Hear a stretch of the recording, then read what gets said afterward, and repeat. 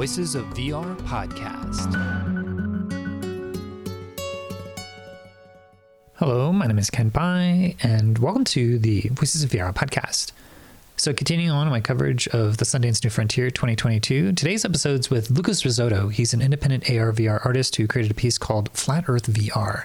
So this is a comedy piece that started from the idea of what would VR be like if you tried to create the opposite of the empathy machine? What if you tried to get people to empathize with a perspective that is from a place of disillusionment that you could be used for abuse or disinformation, fake news?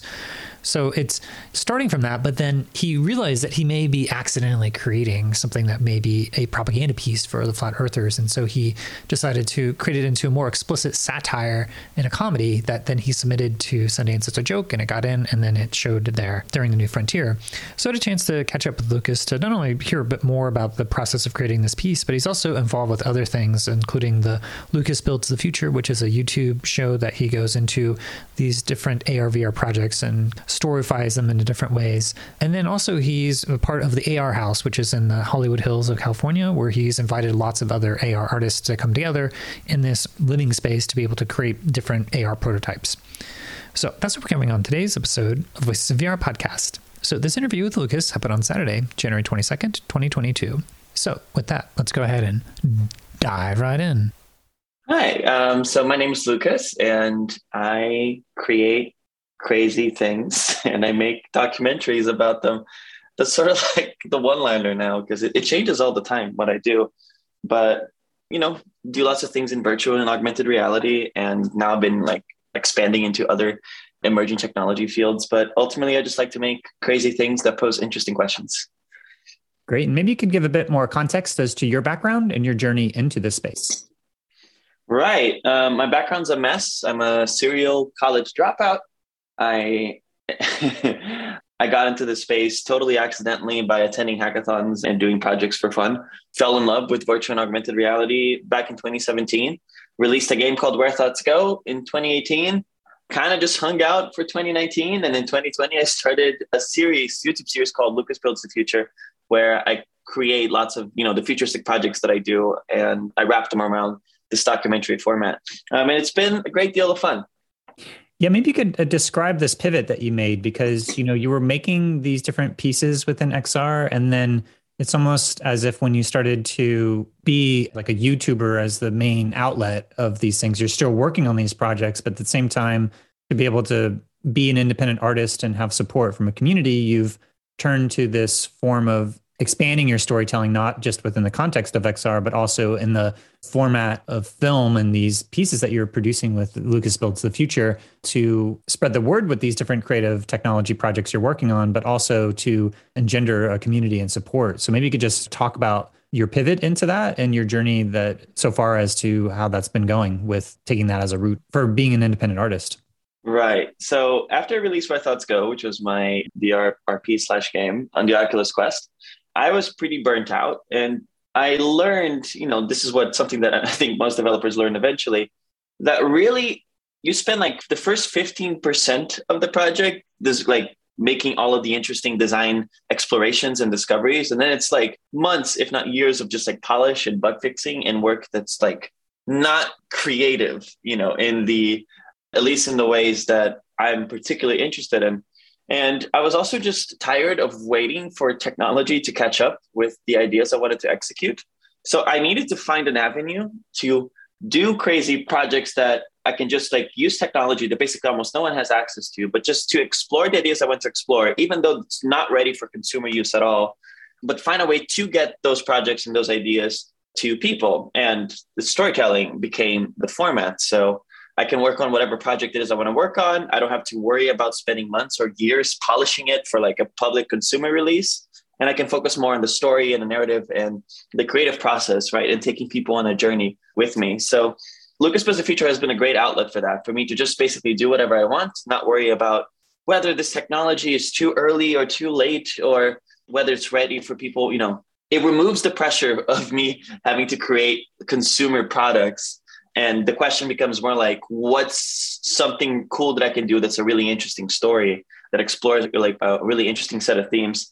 So it's been very liberating, and it really helped on my Patreon in the sense that it's a really cohesive mission. Like it's a mission everyone can get behind. It's very simple. You know, I do these projects and I tell these stories and I educate people and I pose these interesting questions. So because of Lucas Builds the Future, I think I was able to rally the community in a way that I never did before under like a unified mission. And I've always wanted to be a filmmaker, man. So it has been my film school in a way. The next one that I'm doing is like, it got to the point that I'm like, oh, I could submit this to a film festival, which is interesting because like, again, just like I accidentally entered VR/AR, it seems like I'm accidentally becoming a documentary filmmaker and I never cared about documentaries. So I don't know what's happening, Kent. So I mean, you do have your latest piece, Flat Earth VR, in a film festival, the Sundance New Frontier, but you're saying that the piece that you're making about making the piece, the 2D film, is a documentary that you think is maybe on the scale that it could be entered into a film festival. There's another project actually that I think is at that level already in terms of like quality and script writing. But the Flat Earth VR was actually created, I always imagine it as a Lucas Builds the Future episode. It just happened that the project itself got so good that it acquired a life of its own. And now it's at Sundance. And I have no idea how this happened. I submitted it as a joke. I did not expect them to say yes, but they did. So, you know, now we're here. But yeah, I built Flat Earth VR with the intention of making a documentary about it because, again, at face value, it's just a really, really silly VR satire about flat earthers. But it explores a lot of really interesting themes. And I think it's some of the stuff we're going to talk about today. Okay. Yeah. Well, maybe before we start to dig into that a little bit, I want to help just maybe set the larger context because I think your journey is quite interesting. As I watched all the different pieces from Sundance New Frontier this year, you had a little shout out to your Patreon community saying, you know, this wouldn't have not been possible without the support from your community. And I think a lot of times the challenge that I've seen, at least within the larger context of New Frontier, is that these artists create these pieces and then a larger distribution network of these pieces is far less mature than, say, video games. If you make a game, you'd have no problem of having many outlets to have people get access to these. But for narrative pieces, even though the same mechanism is there, it's almost like the curation or the distribution or the focus of Meta as a company hasn't emphasized it. And it's kind of everything's treated still as a game and rated as a game, which I don't know if you've experienced that with Where Thoughts Go as well, because you were able to get that on to the Quest. But so there's this challenge of distribution, of getting the work out. And it sounds like that by having your Patreon and having early access to things that can be a little bit more rough, you can do most of the work it needs to get to the point where people can experience it, but you don't need to spend all this time polishing it and getting it to the level of professional release. And you can kind of move on to the next project, but also tell stories around it. So that's a very interesting path that you've ended up at. And I'm curious if you could maybe take us back into some of the big projects that you worked on with Lucas Build the Future. It's been a while since I've had a chance to catch up with you because I know you did the Time Machine. You've done a number of really kind of interesting projects, but what was the first big one that you think was a turning point for you with the Lucas Builds the Future when it comes to this idea of building these prototypes within VR and AR and then making a YouTube piece that then becomes the mechanism as which it gets out into the world? It was the Time Machine. Yeah, it was my first episode. Actually, 2019, I spent the whole year trying to fund a bunch of VR comedies that I wanted to do because just no one's doing virtual reality comedies. And I think that is a genre that's so underexplored and would be very popular. But everybody keeps telling me comedy's hard. But at the same time, it's like, I'm like, hi, I can do it. And I have proof. And people would just say comedy's hard and they walk away and they don't fund anything. It's really weird. So I was so upset after spending an entire year trying to get these things funded that I was just like, I'm just going to make my TV show and do whatever I want. Actually, yeah, there's an aspect of the story. It wasn't just strategy. It was also me just being like bitter and being like, I'm not going to ask permission from anyone to do anything anymore. I'm just going to do this YouTube channel. So now I can do projects in 3 months instead of having to spend 2 years working on something and asking for like hundreds of thousands of dollars. And I had to prove myself, I guess, that I could make the experience of the story compelling and a project in of itself. And yeah, the Time Machine, I spent several months working on it, trying to figure out a style and my own personal voice. That was the hardest part about it. And it did blow up. I mean, on Reddit, it got over 10 million views and it was proof that it could work. And then I made 3 others that have not worked. People love it. The comment section is like literally the most enthusiastic comment section I've ever seen on YouTube. but it's not picking up and I don't know why. And it's been kind of frustrating, but it worked once. So I know it can happen again, but I've been just struggling to replicate the success of the first one, even though the quality of all of the work has been improving from episode to episode. Well, the metrics for success are interesting because going viral is a one thing, but being able to find supporters of your work to be able to join your Patreon seems to be a whole other metric. And by that metric, Yes. It seems like that is successful. So even if it's not going viral, you're able to then work as an artist and sustain yourself, which to me is maybe more valuable than having things go viral every time, but not have anything to show for it at the end. Yes. So the Patreon's been doing very well. And it's been the one metric that keeps me going. If I didn't have the Patreon response, I would have stopped after a couple of videos that are not getting this much attention. But, ideally, you're trying to make things that can resonate with a large number of people. But there is a niche that really loves my stuff so much that they're willing to, I guess, put like a very reasonable amount of money so I can keep doing what it is that I'm doing. And that's cool because I thought before doing this YouTube stuff that the only way to be financially sustainable is if everything you make has millions of views. But you can actually be financially sustainable by getting 10,000 views of like the right people and the group of people. And this is the one thing that was really interesting about my Patreon is like, it doesn't matter how many views each one of my episodes gets. If it's like 500,000 or 10,000, the Patreon increase with every video release is the same, which means that every time there's a video out, there's a small group of people that loves it and they are always watching it and they're always like putting more money so it can keep on happening. And then the other people are just like people who stumble upon it, they're amused and they like it and they like disappear and never come back again.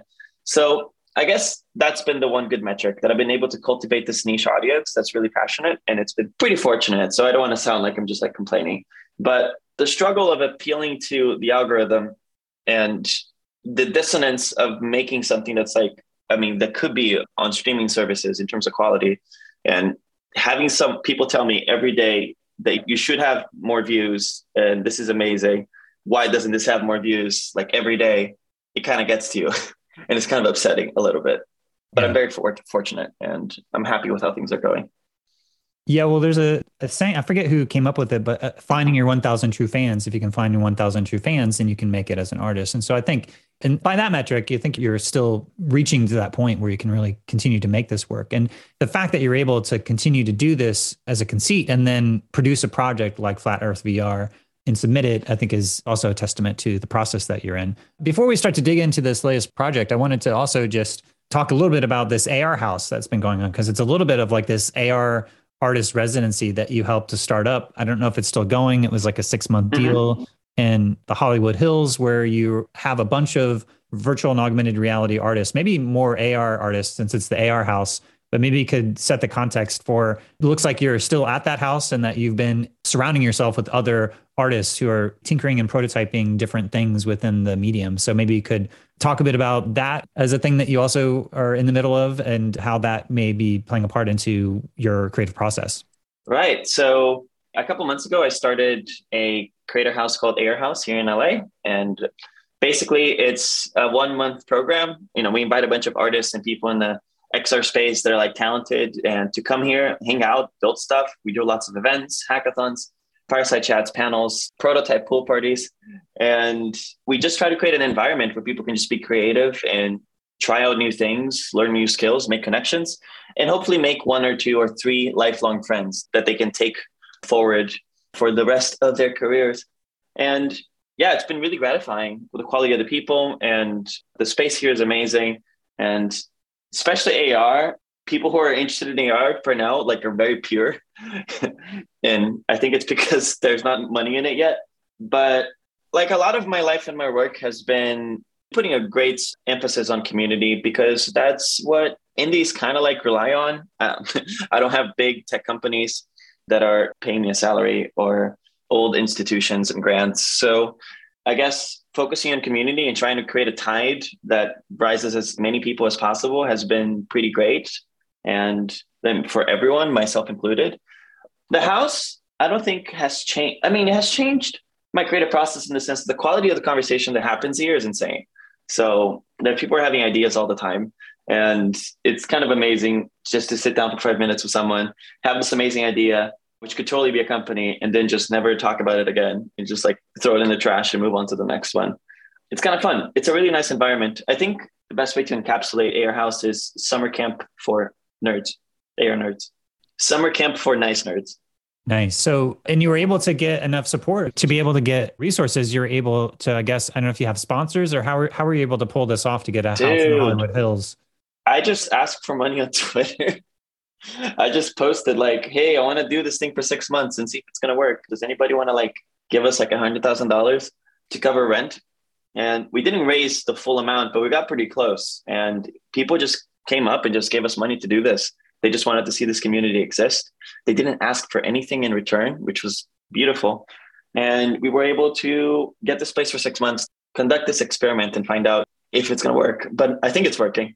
But it's been, people will step up for community.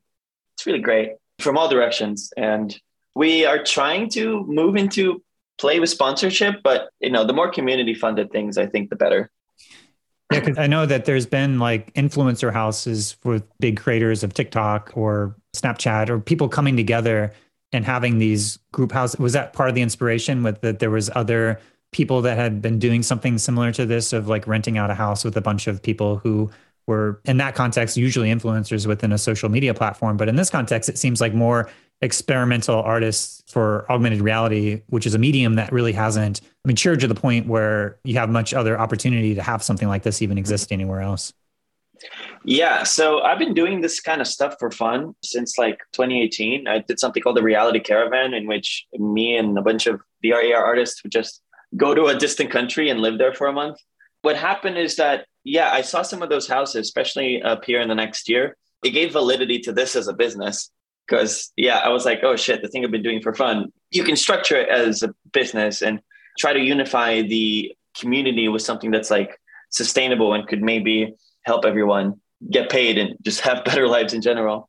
So, these other houses served as inspiration in the sense that they gave market validation to something that I was doing for fun, but never thought about turning it into a business. But in retrospect, I should have done this a long time ago.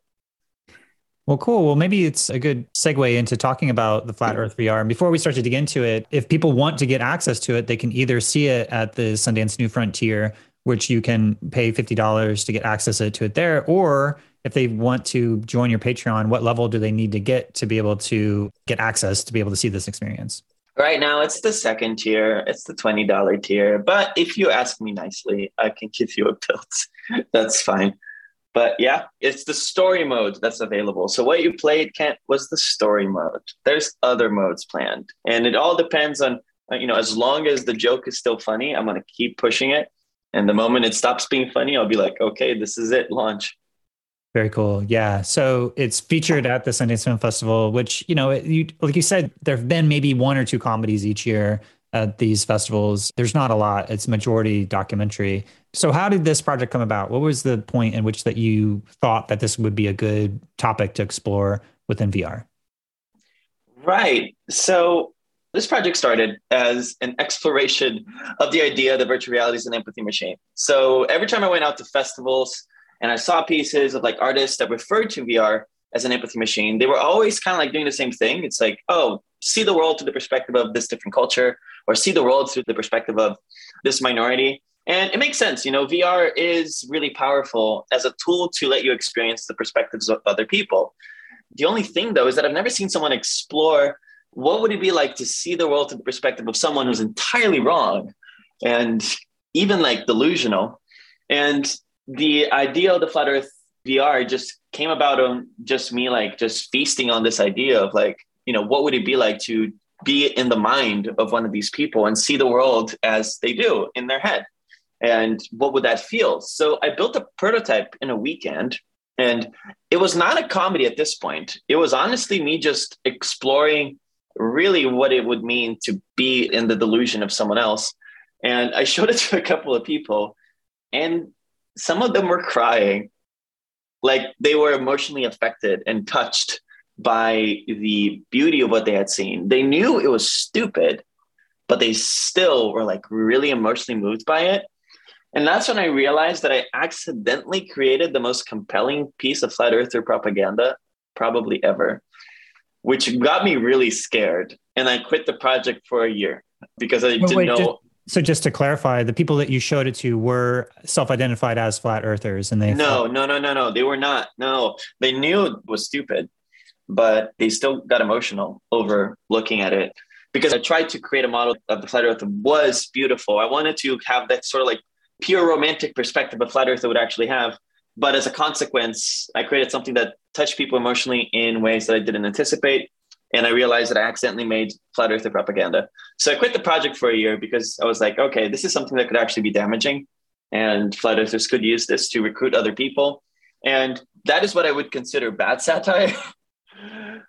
But, I spent basically the year just like thinking about this and lots of video essays on like what makes a good satire versus a bad satire. Like, how can I make this in a way that is like not damaging?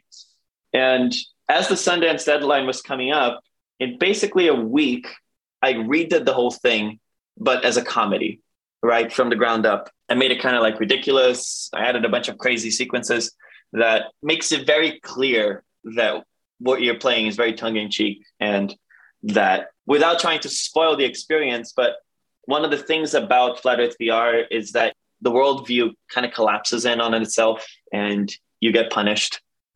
And the Flat Earth Society is portrayed as a very nefarious, dark organization.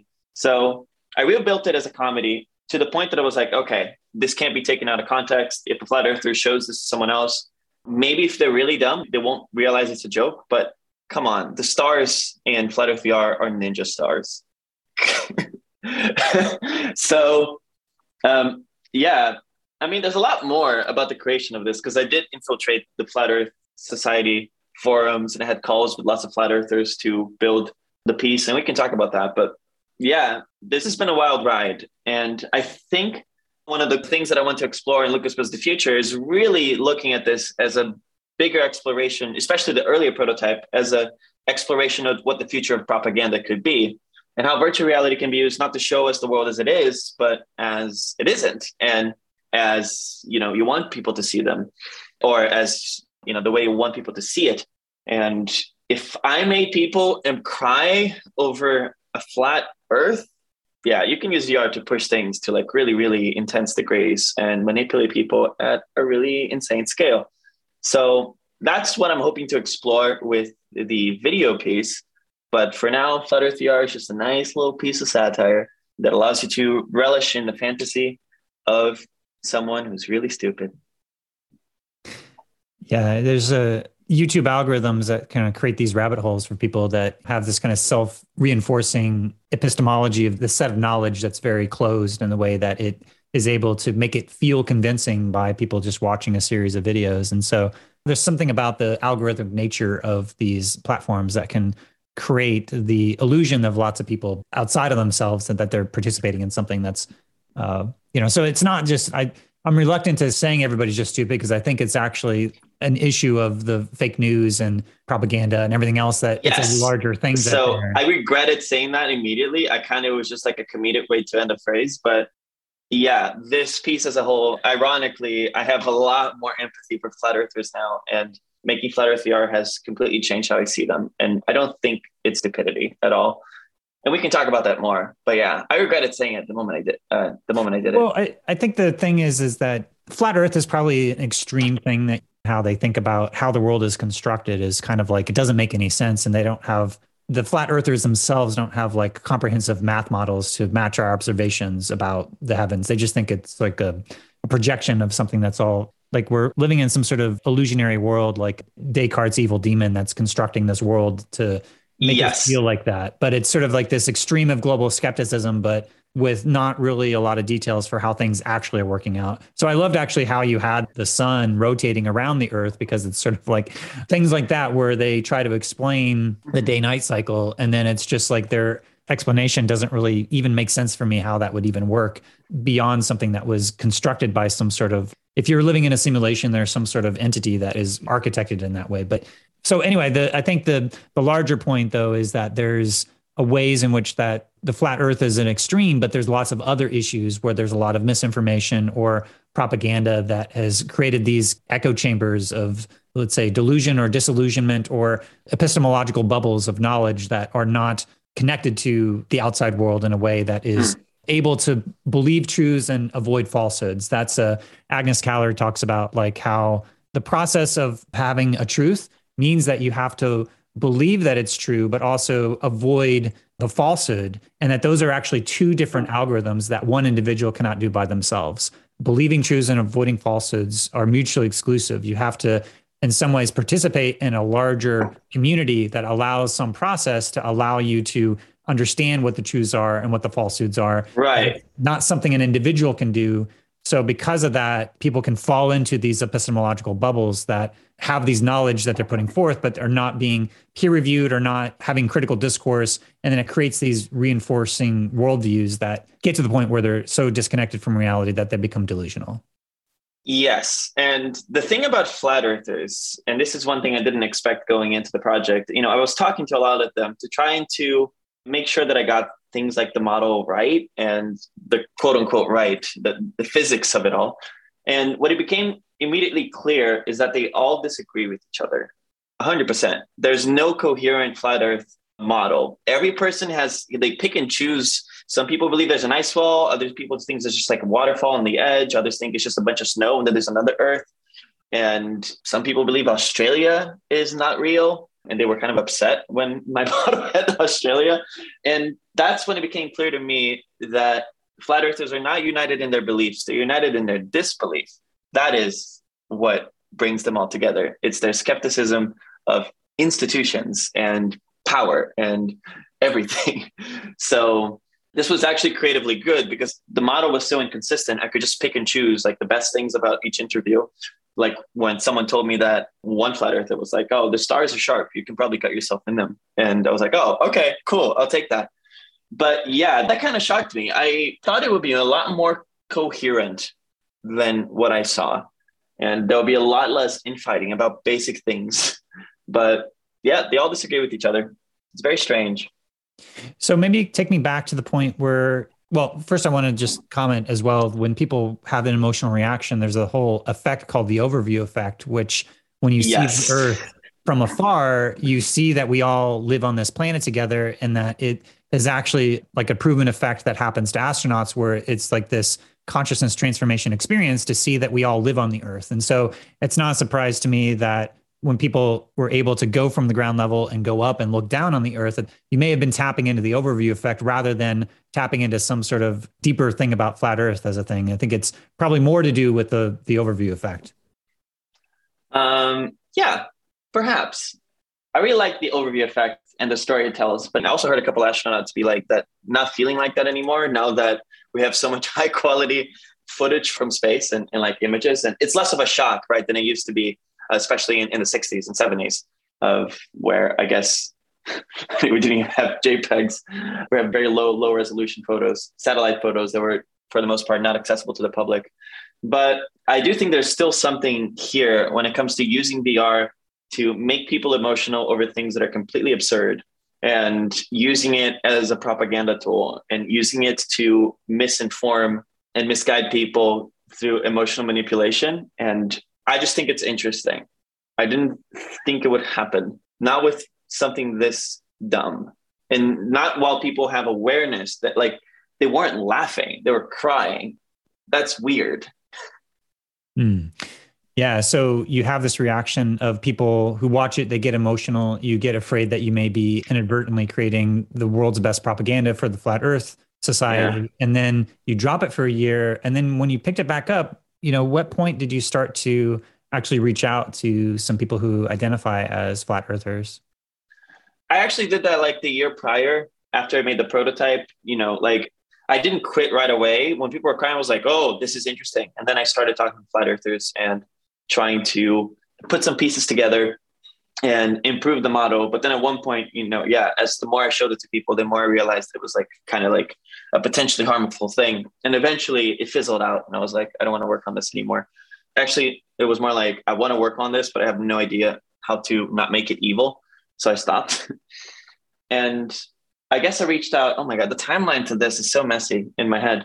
But yeah, I talked to them right in the beginning, right after I made the first prototype and got the reactions that I did because I was compelled by what was happening. And then I did a second round when making the second version, just more as, especially like when I knew I wanted to make it a comedy, I had to talk to Flat Earthers, just digging for fun, ridiculous things, right, that I could implement in the satire. Also, by the way, Flat Earthers, for the most part, believe that other planets are spherical, which what I don't know. It's weird. But yeah, they've always been in the background as part of the process. Well, and I think they're not going to like the piece though. Yeah, well, I was going to ask because there's a certain way in which that you're reaching out to them, and how are you presenting yourself? So you're saying I'm a comedian, I'm interested, or like were you just trying to understand, or like how did you infiltrate the flat? I made a persona. This is part of the story that I'm doing the documentary. I was like pretended to be the 17-year-old developer with the hook for a hand and like a beard. I took it too far, but they still kind of like went with it. It was quite ridiculous, Kit. I took it too far. Yeah, I was just pretending to be someone else. Were you ever doing live video calls with them, or was this all through like internet forums and text chat? I did video calls with a couple. Yeah, it's painful to watch, but it's going to make for a good story. I mean, it is comedic, and I did learn a lot. And I think that this piece simultaneously is respectful towards them while also mocking them, which is a fine line to thread, but I don't know. Well, there's a whole documentary about flat earthers on Netflix. I'm not sure where that fell into the timeline because it seemed to be in some ways really trying to dig into the psyche of these folks as well, but in a way that was featuring them within the documentary and a lot of the people who are leaders. I'm not sure if you saw that and if that influenced your piece at all. Not really, actually. Yeah, I have no idea why I was so interested in this, to be perfectly honest. Yeah, I think I was just really, really interested in the concept of designing a delusion and using VR to show you the worldview of someone who's wrong, which is something that I've not seen be done before. And then the evolution of it into a comedy. I think the fact that the perspective of someone can be the source of the comedy is also interesting to me. So yeah, I don't think there were any external influences. I think the most I haven't seen the documentaries, and I kind of like, especially when I start working on it, the only places I wanted to get my information from was from flat earth communities. I didn't want to just think about other people's criticism. I wanted to just like listen to them, in their own habitat and understand how their mind works and not be too worried about, just sit down and have them talk, not placing judgment, at least during the early stages of the creative process, and just trying to listen to them and trying to understand how they work. But one of the things that I really wanted to also explore with this is that there is a certain beauty to stupidity. And I think this is something that, there are moments in Flat Earth VR in which like you have full awareness that what you're looking at is silly, but there is a beauty to it. And that was one of the main things that happened to me that I didn't expect to happen while making this project, is that I cannot find common ground with flat earthers rationally. I can't. I don't understand how their mind works. It's in spirals. It's very confusing. But after making Flat Earth VR and playing it so many times, I have an emotional understanding of how they feel about the planet now.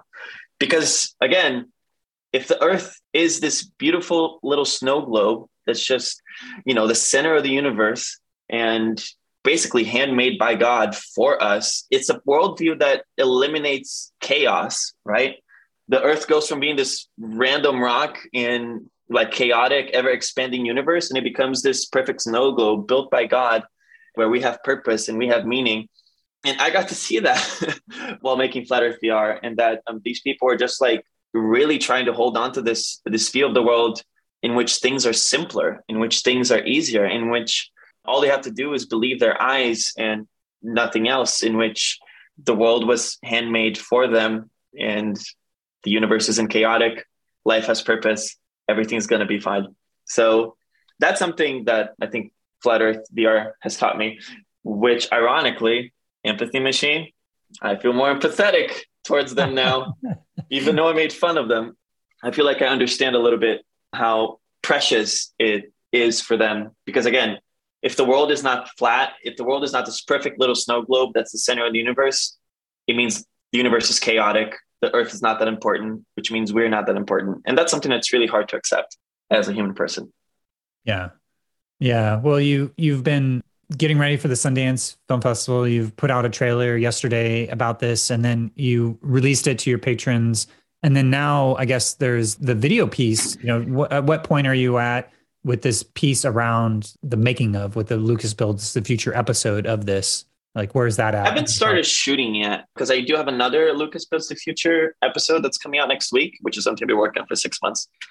It will definitely be the biggest thing I've ever done. And I'm doing a premiere on Monday. If you want to go to LA, we got a guest room here at the Air House. But yeah, I haven't shot it yet, but I've told you many bits of the story. And I think the story is really figured out, of subverting the empathy machine and then infiltrating the flat earth forums and finding out more about the inconsistencies of the thing, building the prototype, getting people to cry, going on this crisis of, am I harming the world? And so on and so forth. Yeah, the story is really set in stone. I just have to shoot it. Oh, okay. So when I heard that you're having a premiere, I assumed that it was your Sundance piece, but it sounds like a completely different project. That's not even related. It's both. It's a triple premiere. Yeah. So yeah, I haven't posted anything or done anything in 7 months, but now it's all I'm finishing all these things at once. So this Monday I'm premiering, the Flat Earth VR. There's a new episode of Lucas Builds the Future that I'm going to do a preview screening here at my house on Monday. That's a completely different thing. It's artificial intelligence focused. Then there's an augmented reality NFT project. So VR, AR, and AI projects all coming out at the same time. Might be too much, but it feels good, man. I haven't done anything in a while. So okay. Wow. Okay. So this is quite a turning point for you. I'm glad we had a chance to catch up. I know you've been really busy with all the stuff. Yeah, I'm really curious how you're going to feel about the AI thing. I've managed to explore some concepts that I feel haven't been touched on by science fiction enough when it comes to AI. And that's something that's kind of rare. But yeah, I'm excited to get your thoughts on it. Yeah, I look forward to checking it out whenever it's available. Yeah, I just did an interview with David Chalmers about Reality Plus, his new book, talking about the future of not only our relationship to virtual reality as a genuine reality where real experiences happen, but there are some sections in there where he talks about AI, his thoughts on consciousness and AI. So yeah, I'll be curious to see your take on all that. But yeah, just as we start to wrap up here, like I said, the piece is probably best to be experienced. There's not too much that I have to say about it other than, I thought that it was a fun experience. And it's sort of there hasn't been a lot of VR experiences about comedy. So I don't know as a podcaster how I even cover a comedy piece, because it's do you just analyze the joke? I mean, I think it's sort of you see it, but from my own experience, I got a good laugh out of it. And there was a lot of little Easter eggs in there of just it's all lies from NASA, just a lot of things that are from the flat earth culture that are kind of spray painted graffitied on this rocket ship that they acquire. And one thing that I did want to mention though, that I really appreciated from an experiential design perspective was the ways in which that you were showing the photos at the end, and that some of them were blacked out. And I did it twice, and I knew that was a decision that you made to show that there are things that didn't quite get developed in quite the same way. So I thought that was a nice touch that you had there at the end. That was a callback from your interactions from the piece that I thought worked particularly well, of kind of emphasizing the larger points that we're making. And once people experience it, I think they'll understand. But I really appreciated the way that you architected the credit sequence to be able to have that callback in there. Thanks. I literally did it yeah, I did it last week, and yeah, it was ending a little bit too abruptly. Sundance was Lucas, where's the build? What are you doing? What's going on?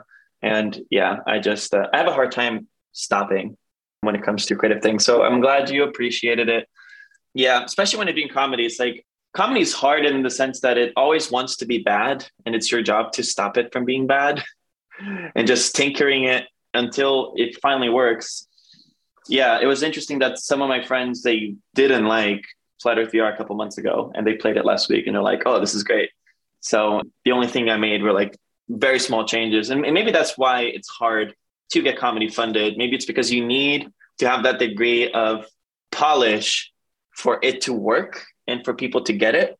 It's reading a comedy script. It's sure, it can be funny. The script can be funny, but comedy is so much more than that, right? It can be just the cinematography and the editing and the music and everything coming together. And it's really hard to translate it on a page. So maybe that's one of the reasons why it's not happening. But yeah, as far as the comedy goes, this is the most low budget, simple, all by myself thing I could make.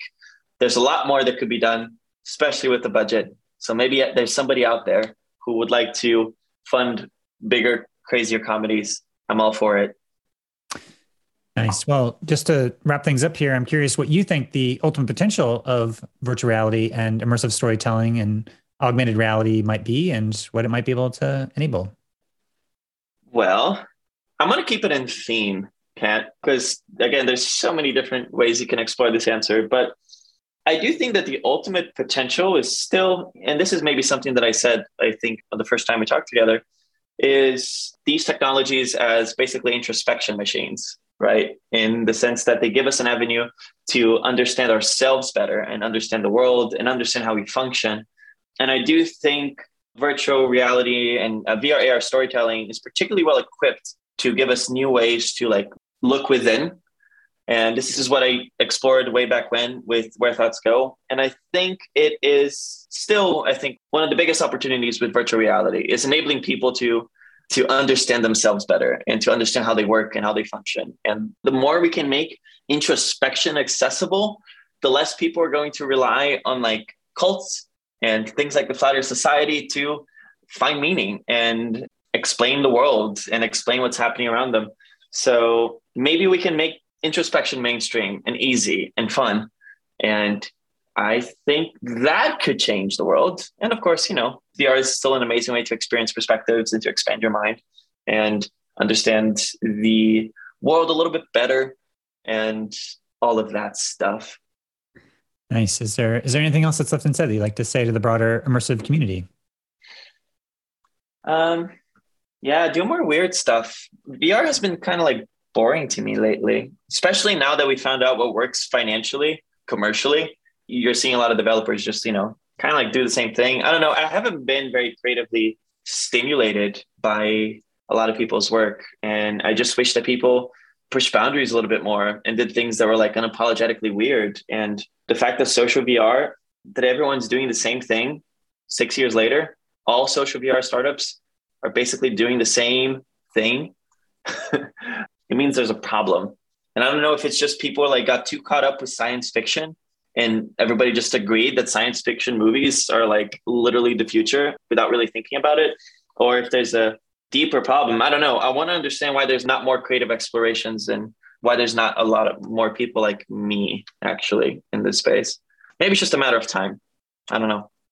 Yeah. Well, even you, when you were trying to fund the comedy, there's a certain paradigm that gets fit into people's minds as to what is viable and what's not. And so there's probably that expanded out that may be a part of it as well. But yeah, I see that festivals like the New Frontier and South by Southwest, Tribeca, Venice, those are areas where people can start to experiment a little bit more. And I'm glad that a piece like this could appear in that context.